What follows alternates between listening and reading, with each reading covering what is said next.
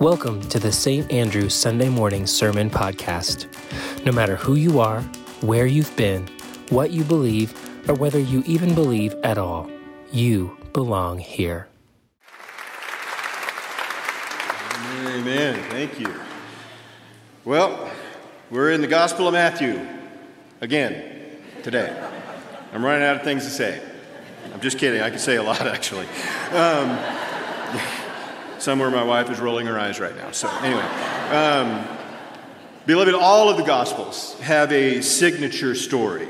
Each Gospel takes its interpretive key from that signature scene. For Matthew, the signature is the Sermon on the Mount.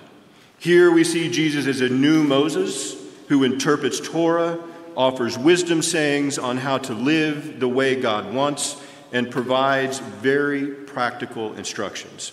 All of the teaching of Jesus in Matthew are important. Still, the Sermon on the Mount receives the most attention because it offers a compendium of Jesus' teaching that has been extremely influential throughout history.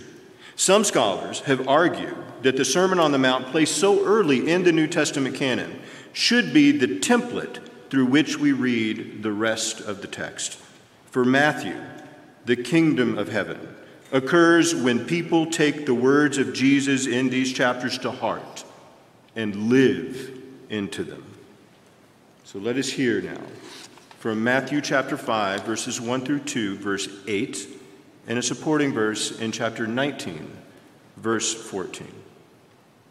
When Jesus saw the crowds, he went up to the mountain.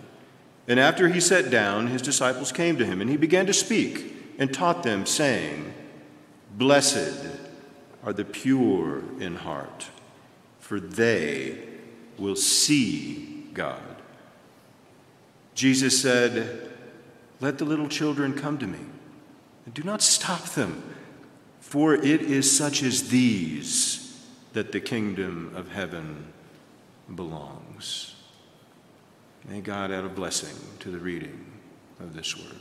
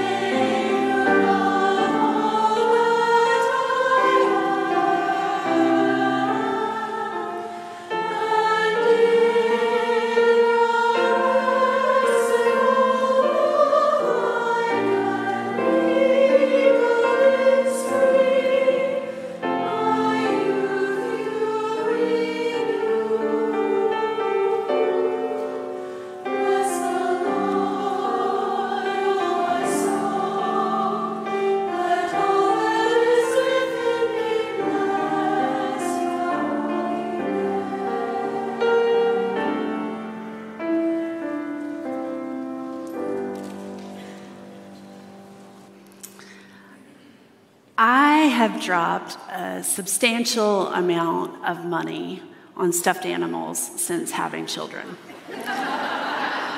Well, mostly since my daughter Ruby came along. Sure, I had a few teddy bears as a kid, maybe one or two, but none of them had outfits. Now, you may have noticed there is quite a market these days out there for stuffed animals, or loveys, as we call them at our house, because loveys are marketed now as more than just a product on a shelf. They are branded from the very beginning as part of your family. And these are things now that you commit to, that you dress, that you kind of actually have to go through a background check before you even take them out the door in a tiny little house. And you walk through and just kind of, they accompany you all throughout the rest of your day. Now, my friends, we have come far beyond Care Bears and Cabbage Patch Kids of my days. This is no longer about going and picking a doll from the shelf for your birthday or an animal. This is a whole curated experience where kids choose an animal and a scent and tailor it to kind of just what they want to create and choose and what speaks to them. And at one particular store, which I'm not going to name because I don't want you all to have to run out afterwards and take your kids, but kids get to choose a very special heart, which is all red and shiny and puffy and beautiful, and kids get to pick one, and they get to hold it in their hands, and they get to rub it together, and they get to blow on it, and they're told to put all the love that they have into this heart, and then they get to put it into their animal, and they get to tuck it inside, and they get to watch it fill with love, and this animal comes alive right before their very eyes.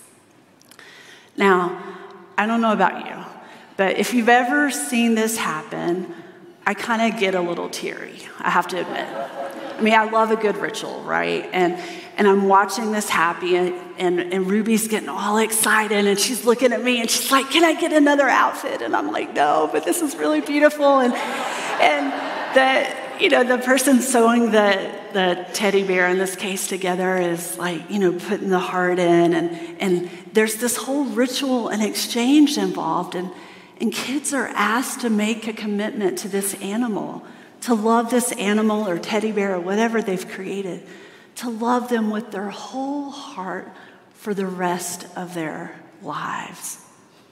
Now, that's a really big deal for a kid, right? And they do it. They do it. And right then and there is the embodiment of the pure in heart. This week in our sermon series, we are on the fourth beatitude. And when I hear, "Blessed are the pure in heart, for they shall see God," I think of kids, and pretty much only kids, except for maybe Mr. Rogers and Miss Scott, my childhood Sunday school teachers. And that's not meant to leave any of the rest of us out, but I think it's kind of hard sometimes for us adults to reach back and go to that place where it's just easy to live and love with our hearts. And that's not to say that we can't learn or relearn how to be pure in heart. We can. Kids just tend to do it to love and feel without pretense or all the other stuff that sometimes holds us adults back. Younger kids, especially those who haven't been exposed to violence or trauma or had a lot of grief or major life disruptions, they tend to kind of walk around with their hearts outside of their bodies. I don't know how it works, but they kind of do that till about age 8. And then something inside their mind kind of says, "Nope, put that back in," unfortunately. But I noticed that not only does their heart kind of walk around outside of their bodies, it tends to also kind of come out of their mouth. And, it just makes us adults kind of squirm. We get a little uneasy and we don't know what to do. It's actually a beautiful thing. And I've watched, and I know Rev Jerry, we've talked about this, I've watched parents endlessly try in church to get their kids to be quiet and sit still, and kids are all squirmy, and that's totally okay with me. I love it, actually. And every now and then, at just the right moment, I'll hear or see a parent just lean over and just be like, "Shh." And then I'll hear a kid be like, "I'm talking to God," And so it just always works out. It always works out. Just that pure heart, it comes out. It just does. And I think one of my favorite times was at a funeral. It was a graveside service, and they've dug the grave and they lay that weird grass looking stuff and then caskets on it, and everybody's worried about this little kid.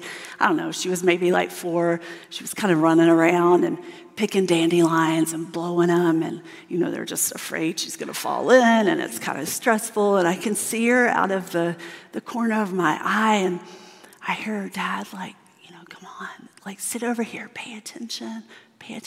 And everybody was just trying to hold it together in that moment. I get it. And then she says the most beautiful, wonderful thing in that moment. She said, I'm just trying to blow him high enough to Poppy in heaven so he knows that we're here. Pure in heart. That's what it's all about. Storyteller and musician Curtis Lampkin wrote, believing is all a child does for a living. That's the essence of pure in heart. Believing with our whole hearts. And friends, that's really all that's necessary. Simply being present to the wonder that's around us. Noticing life. Jesus was so clear about this. Let the children come to me. Don't stop them or stand in their way. Children had such a special place in the heart of Jesus. But I don't think they often get enough credit. And in fact, I think they teach us the most about him with their hearts. One of Jesus's favorite visual aids was children for this very reason. And every time the disciples kind of got in that mental game of gymnastics and theological debate and discourse and head games, Jesus simply pointed to the children. And basically to the rest of us, Jesus was saying, come with the heart and the mind of a child, or what the Zen Buddhist would call a beginner's mind. Empty yourself. You then will know and see and experience the love and grace of God. In one of her sermons, Barbara Brown Taylor tells how when she was little, she liked to stand on her head. And I thought about doing a little sermon illustration for you this morning, but decided against it. I've been practicing that in yoga, but I'm not quite there. So, but I love this image of her standing on her head. I don't know if you've ever seen Barbara Brown Taylor, but she was kind of short as a kid, and everything in the world just kind of seemed boring and dull to her. But she found if she stood on her head that things tended to liven up. All of a sudden, grass would kind of be in front of her eyes and swing back and forth, and trees would grow up, not down, and the sky was a blue lawn that suddenly went on forever, and her swing set was no longer an A, but a V. Ooh.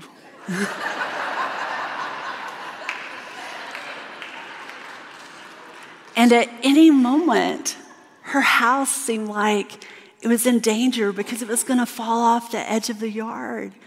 She liked standing on her head because she could see things in a whole new way. And even more so because in a world where trees grew down and houses might fall up, anything seemed possible. How magical is that? She suggests that Jesus should have asked his disciples to kind of do the same thing. And maybe he kind of was when he was talking about these Beatitudes. Because in the Beatitudes, he turned the world as they knew it, as we know it, kind of upside down. What was now up was then down, and down was now up, and out was now in, and in was now out, and front was now back, and back was now front. And blessed are the upside down. You see, as followers of Jesus, we see life through two different frames of reference. First, we see life as everybody else sees, the world of human history. We see a world where might makes right, a world that pronounces the benediction over the wealthy and the powerful. We see a world that validates the self-assured and the self-sufficient and the pure and the perfect and the strong and the assertive. But that's only the first frame of reference. We see what everybody else sees, of course, but as those who follow Jesus, we have a second frame of reference. We have the opportunity as followers of Christ to see what others do not see. We see through this second frame of reference a reversal where blessing and joy are to be found close to the heart of God. Blessed are the pure in heart, for they shall see God. It's actually a beatitude that gets kind of lost in translation, literally. One translation of the Greek reads, "Blessed are the clean in heart." Now, to be fair, there are slight variations in the translations between pure and clean, which are not exactly incorrect of the Greek word katharos, but those are more literal translations, which leave this text kind of flat and prescriptive. The word katharos in Greek also means to be one thing, pure, without having a lot of other stuff mixed in. So here, this contemporary translation of the Greek, which reads this way: "Blessed are the wholehearted, for they shall see God." Picasso once said, "Artists are those who long to see with the eyes of children." So my friends, I think it's this pure in heart that artists try to capture and we adults long for. But something happens along our way in the journey as we go deeper and deeper into the world that causes us to stop living with our whole hearts. We forget, we become distracted, we get overly consumed by schedules and busyness and things to do. We find ourselves looking at our watches to determine if we've met our goals for today, rather than listening to ourselves, our bodies, our spirits, our souls, our spouses, our children. Sure, it can be hard to reach back into childhood, and maybe for some of you, harder than others, and that's understandable. But I'm gonna ask you, just for one day, and you can pick any day, to go back and remember to be curious, to try to live with your whole heart, the heart of a child, to just feel that wonder of the world, the wonder of God, to see God, to be open to God in that way. Maybe that feels a little too simplistic, but I'm gonna ask you to try it just for a day and see what emerges for you. I'm gonna ask you to be playful. Maybe even get crazy and do the hokey pokey. Maybe put your whole self in, put your whole heart in. Who knows what might happen and where the divine may break through. Now, as we have discussed in this sermon series up to this point, the Beatitudes are not some straightforward description of cause and effect. If you do X, then Y will follow. These are not techniques telling us how to simply obtain a blessing by applying some transactional formula or the Simon Says of Jesus trying to trick us. They are instead meant to hold us up through the experiences of our lives, bringing us closer to the presence of God, to the very heart of God in this very moment. Now I want you to go with me to the context, to this first century in which Jesus was speaking these words. Blessed are the pure in heart. Jesus was a Jew, and for his first century Jewish listeners, the words pure would have undoubtedly conjured up a very specific set of images of ceremonial cleanliness, of proper, high, holy observances. In fact, many of those which you wouldn't have even been allowed to attend because it was only reserved for the highest and holiest of people and priests. It's important to note here that Israel saw itself as a set-apart nation, and purity was the very essence of what preserved its status. Think about it. Think about how much the first 5 books of the Bible, the Torah, are dedicated to the very instructions of preserving purity. From what to eat, to what to wear, to the very fibers of your clothing, what they should be made of, to how to sacrifice animals, to how to clean the animals. Everything was about preserving purity. Purity was a very big deal in first century Israel. And the Pharisees, the religious authorities of the day, devised purity codes, an entire system to measure how pure people were. Purity and faithfulness were meant to go hand in hand.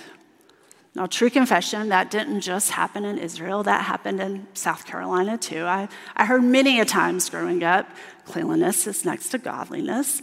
And actually, that's nowhere in the Bible, but I believed it.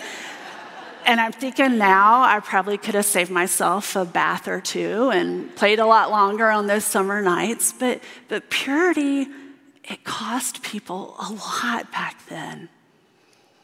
Ryan Duck points out that the time in which Jesus was teaching and sharing this lesson of the Beatitudes was a time in history in which the Jewish people were living under occupation while in exile.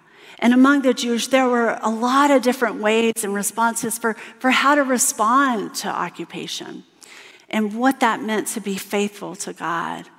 The Pharisees thought, well, the way to be most faithful was to preserve this sense of purity. So they kind of ramped up their devotion to the law and to focus on purity. In fact, they got so upset if certain rituals around purity weren't observed and done in such a proper way that they got really angry and started kind of kicking people out. But Jesus said, you know what? That's not what's important here. What's really important here is kind of the essence of what's close to the heart of God, the matters related to the poor, justice, truth, mercy, all the things we're talking about here in the Beatitudes. In a first century world, the heart was considered the region of thought, intention, and moral disposition. It was the core of one's very being. Jesus wasn't concerned about the rituals of purity that kept people out. Jesus was concerned with the heart of the matter, people's hearts that invited people in. And of course, that was really maddening to the religious authorities of the day. So it's important to note here that when Jesus said, "Blessed are the pure in heart," he wasn't asking for perfection or purity or some adherence to some external standard or moral purity code. But he was speaking to our hearts and our intentions and asking us to align that with the heart of God. I want to spend just a little bit of time with the concept of a pure heart and purity in general. There's a lot of shame and harm that often gets mixed in and layered on to this concept of purity. That's not accurate, and frankly, I think it's just bad theology. Again, this is where the Greek translation can be especially helpful. Pure in heart is in essence speaking to the whole of the substance. We are whole and complete people, not some whittled down, sanitized version of who God created us to be. There are some preachers that would stand up here and say to you that this passage really comes down to this, the order of things. Purify your heart, and then you'll see God. Simple as that. But that misses the entire context of the Beatitudes, the countercultural very nature of what Jesus is talking about. Seeing God isn't some weird reward for being pure. It's an outcome for simply being present with our hearts, being present to the goodness of God that is all around us, and in fact, already deep within us, and in fact, already in each and every one of us, and has been since the beginning. Our kids know this. Our kids know this well because they are living and loving with their whole hearts naturally. They're already there. As you saw from the spotlight, we had Vacation Bible Camp this week. And for the past 3 weeks, our youth have traveled to Montana and Belize and Wyoming. I've had the gift and honestly sacred privilege of talking with some of them, spending just a little bit of time with them and hearing from them about their experiences. I reached out to a couple of the kiddos and youth, and I asked them, have you seen God lately? I want to share with you what they said. I saw God in my friend who helped me untangle a knot. I saw God in someone who used to be homeless, who now helps other youth so they don't become homeless and end up on the street.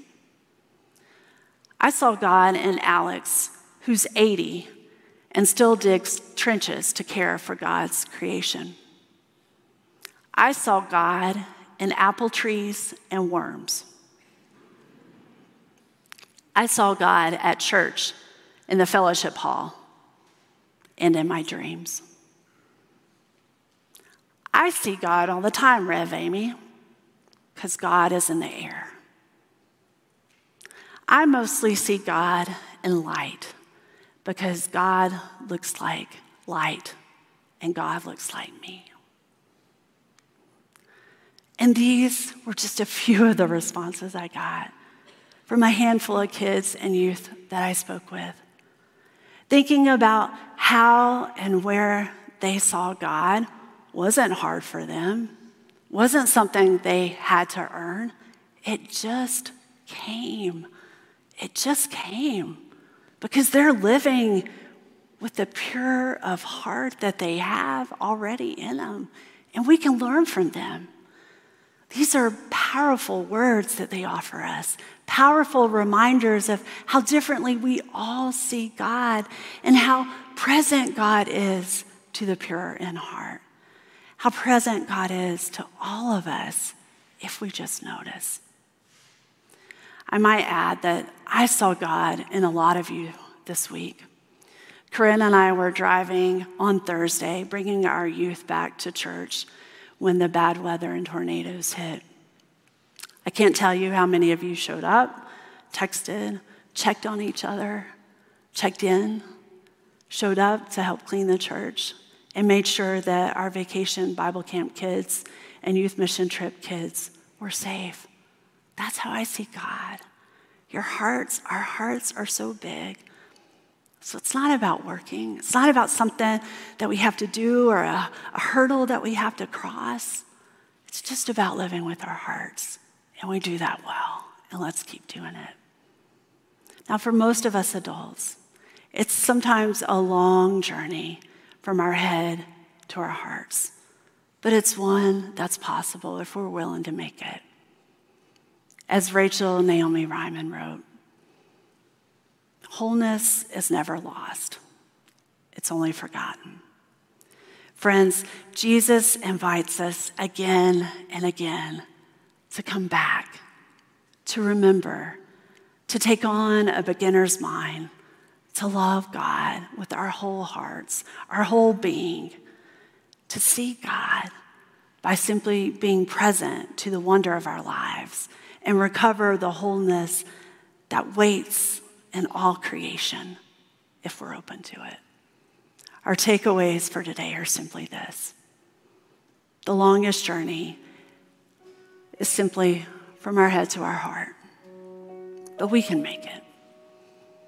When we are most playful with ourselves, God can sometimes finally get serious with us. And believing with the beginner's mind and whole heart truly does deepen our faith and opens us to see and experience God in the most amazing and unexpected ways. May it be so. Let us pray. Generous and ever faithful God, you have spoken to us through your inspired word. Open our hearts. Grant us grace to not just be hearers of the word, but doers also. Guide us from here by the light of your Spirit, that we might believe and act on what has been revealed to us today. Amen. Thanks for tuning in to this week's podcast. If you'd like more information about our church or our vision to eradicate social isolation and disconnection by practicing the faithful presence of the incarnate Christ, please visit gosaintandrew.com. See you next week.